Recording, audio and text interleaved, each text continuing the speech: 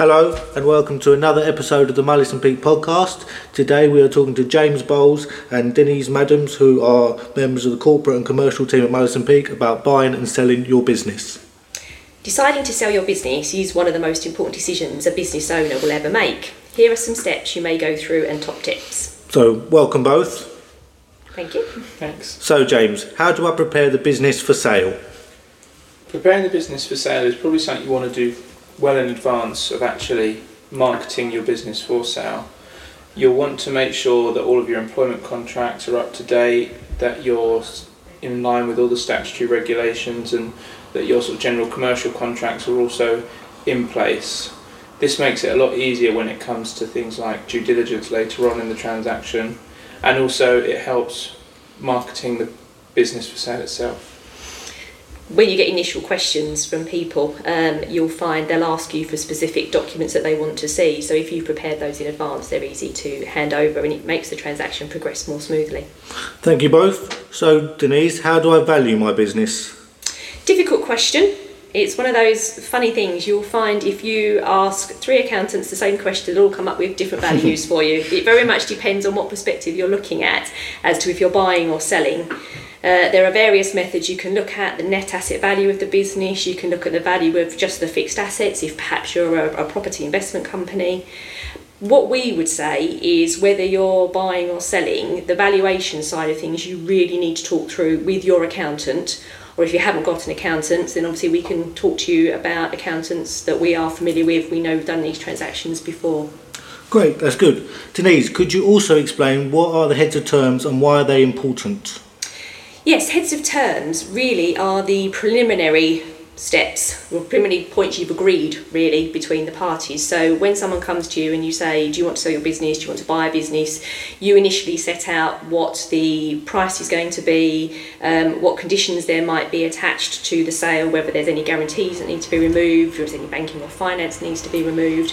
You also set out generally in principle what the sellers generally are going to do going forwards, whether they're going to assist you long term in the business because of their relationships with clients, or whether they're just going to do a handover and be available, as and when for a telephone call if needed. The heads of terms are useful because at the outset everybody is focused on what they want to achieve, and as the transaction progresses, as information comes out, you can sometimes forget what you agreed at the outset. And although heads of terms themselves aren't binding, what you can do is look back and remind yourself what you did agree at the time, and you can say, well, we did agree this point, and now the negotiations have gone down the line. Sometimes you get some different points raised and you can end up with some contentious issues, and if you can all go back and go, no, actually what we meant to do at the outset was this, so we're going to continue with what we planned. Perfect. James, question for you then, what is due diligence? Due diligence is the process where the buyer will ask quite a long, extensive list of questions about the business, and they'll try and find out as much information as they can about the business. It's a useful tool for both buyer and seller. For the seller, it's an opportunity to make sure that you can get prepared for disclosures later on in the process, which will form part of the disclosure letter, which helps you later on. For the buyer, it will highlight potential risks and issues that you might want covered in the agreement later on, and it also might give you an opportunity to sort of renegotiate the price or the pricing structure. Cool, thanks for explaining that. So after due diligence then, James, what is the next step? Agreements, and what could you tell me about this? The next step, is to do the main purchase agreement. That's called, if you're doing a share purchase, it's the share purchase agreement. If it's an asset purchase, it's an asset purchase agreement. That agreement is the sort of real main document of any transaction when you're buying or selling a company or business. And its job is really to make sure that both the seller and the buyer are protected, as well as outlining the terms of the agreement and how completion is going to go forward. Alongside the asset purchase agreement is something I mentioned earlier, which is the disclosure letter. Very common in agreements, you'll have things that are called warranties, and these are a set of sort of statements of fact that the seller will give to the buyer, allowing him to say how the company is set out, and if there's any warranties that are sort of untrue, or there's something that needs to be disclosed against, that's where the disclosure letter comes in. You list reasons why those warranties aren't true, and then that gives the seller protection later on from any kind of potential warranty claims. It also allows the buyer to consider their position. So if there is something fundamental that comes out, it's an opportunity before completion has taken place to, again, look at the terms, renegotiate, decide if there's a problem that needs to be discussed before we move on to completion.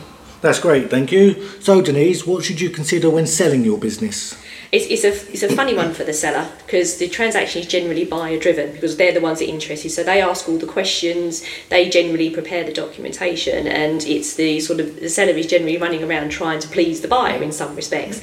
But from the seller's point of view, one of the main parts of the transaction for the seller is getting paid.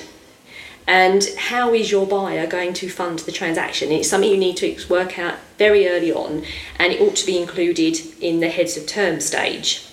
So you need to think about, is your buyer proposing to pay you all the money up front, which is probably the best because you walk away and you don't have any risk, or are they looking potentially to pay you by instalments? And then when you get into matters like instalment payments, you need to think about, are you secure going forwards? Because in that arrangement, what technically you are doing is you are lending the buyer the money to pay you, because you are giving them time to pay. So if you're giving them time to pay and you are in a lending situation, what you need to make sure is that you're going to be secured, and you need to ask the buyer whether they're prepared. If it's a purchaser who's a corporate, you need to ask them if they're prepared to give you any sort of corporate guarantees, any personal guarantees from any directors, or whether there's any property you can put legal charges on. So you need to consider really the length of time you're going to get paid, how much the instalment payments are, and what potential risk there is of you not getting paid, and how really to avoid losing out once you've sold your business. That's great, thank you. Thank you both for taking part in today's podcast episode about buying and selling your business. So thank you for taking part. Thank you. As always, if you found this podcast episode helpful, more videos are available on our website, or you can call us today on 01708 78 4000.